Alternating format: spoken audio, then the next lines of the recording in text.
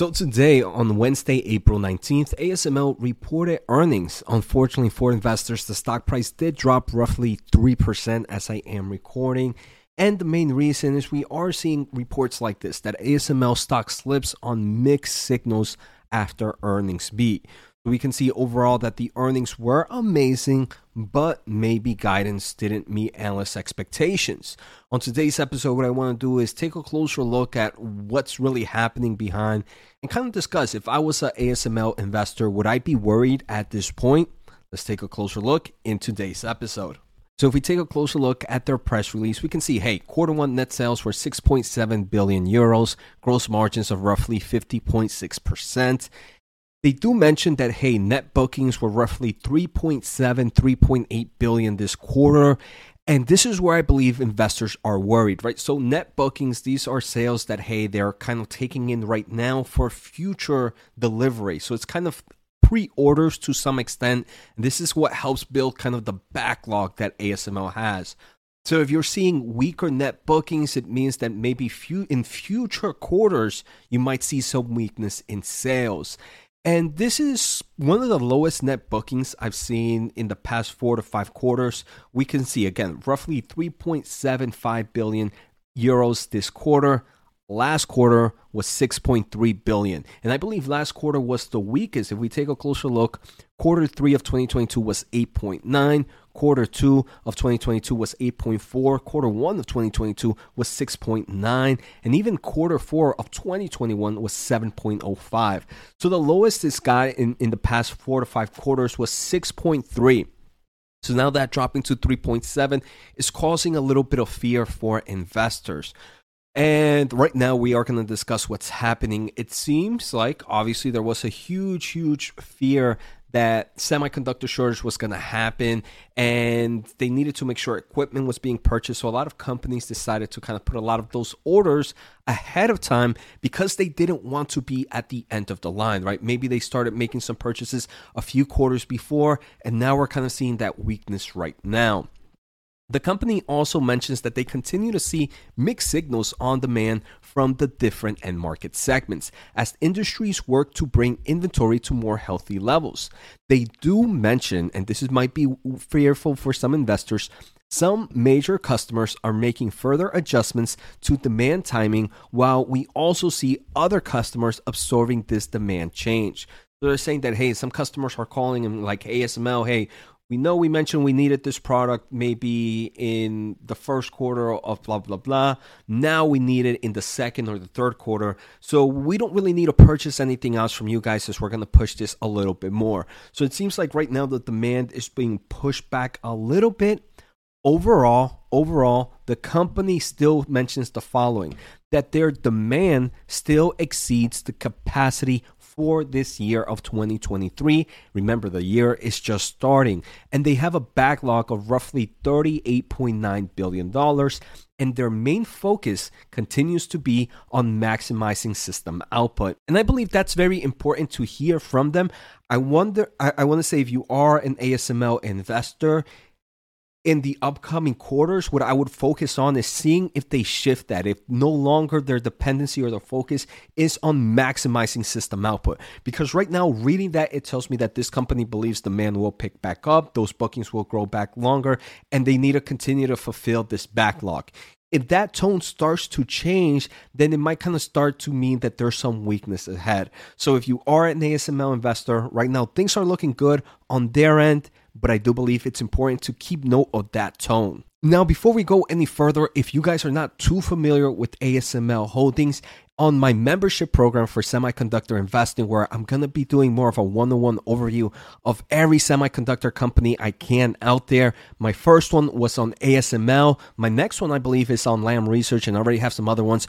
But I want to say it's an amazing breakdown of all the key products that they're offering. For example, here we can see some of the products they're offering in their extreme ultraviolet lithography system. So if you want to learn more, make sure to join membership. You should see the join button down below. Also, make sure to follow me on Twitter. I am posting kind of earnings summary right here, where I kind of showcase what's some of the key points from their earnings. Finally, I want to thank the Motley Fool for sponsoring this video, and check out fool.com/Jose for the 10 best stocks to buy now. With that link, you get a promotional offer for the subscription service. Now, let's continue with today's episode. So now that we understand the problem here that's happening with ASML, I think I want to hear a little bit more from management and just kind of share my overall thoughts.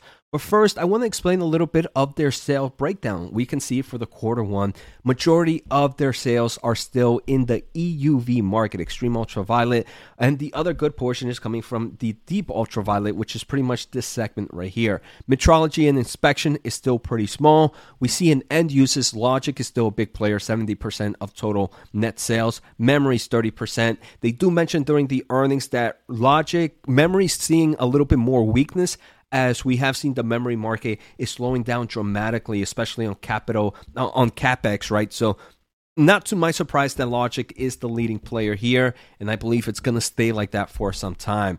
Another thing to mention is this quarter alone, they sold roughly 17 extreme ultraviolet machines. Normally for the full year, they have capacity of only 60. So they are already a little bit ahead here in the EUV market in forms of products shipped and sold.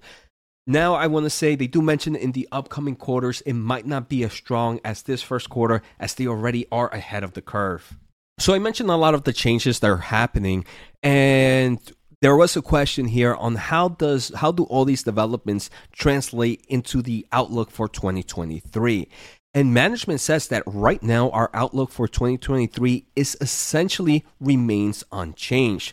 They expect to ship around 60 EUV systems this year, and they do mention the main reason is because their backlog is much higher than their overall capacity. So thanks to the backlog from ASML, they really don't have to worry about anything for this year. What they really have to do is worry for the next year of 2024. And that, in my opinion, is pretty amazing because this is just quarter one of this year. There's still 3 quarters ahead. There was a question in the earnings call that also kind of dictates or was like, hey, your order run rate or your bookings is slowing down dramatically.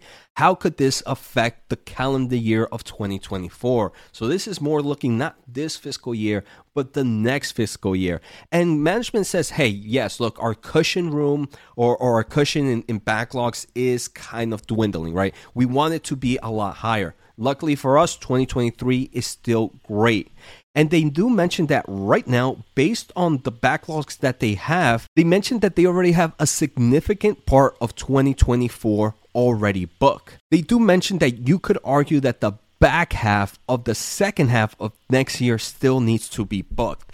So I think right now things are still okay for ASML. They mentioned, hey, look, we're good for the full year of 2023. We just finished quarter one and we don't see we see our sales as expected. For 2024, we have the first half of 2024 fully booked.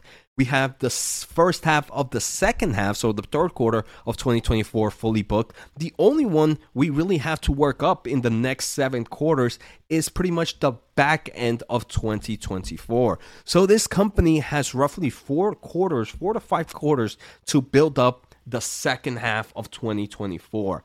So in my opinion, I don't think there's much to be worried about ASML at the moment, right? At the moment, I don't think there's much to be worried. But if I was an investor, I did mention what are some things I would be kind of looking out for. First is seeing a tone in the upcoming quarters. Is there a tone of them focusing instead of their focus shifting away from maximizing system output?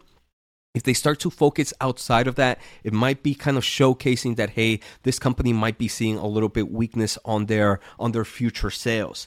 The second thing I would want to say that I would want to look into is kind of the trend of net bookings. Maybe the next few quarters might be weak, but I want to say maybe quarter 3 or quarter 4 of 2023, I would want these net bookings to go back up to some important levels, right? I don't want to see them deflated at this 3.7 billion because that's going to really reduce the cushion side of this company's total backlogs. So those are the 2 things I would say. Like I mentioned, I wouldn't be worried right now, but it is things that I would keep in the back of my mind as future earnings come out. So let me know what you guys think. Are you excited for ASML? Are you purchasing the company? Again, don't forget to join that membership. You should see the join button below. Make sure to click that and help support the channel. And if you want to learn about the semiconductor market, that's definitely the membership to join. So take care, have a good day, and see you next time.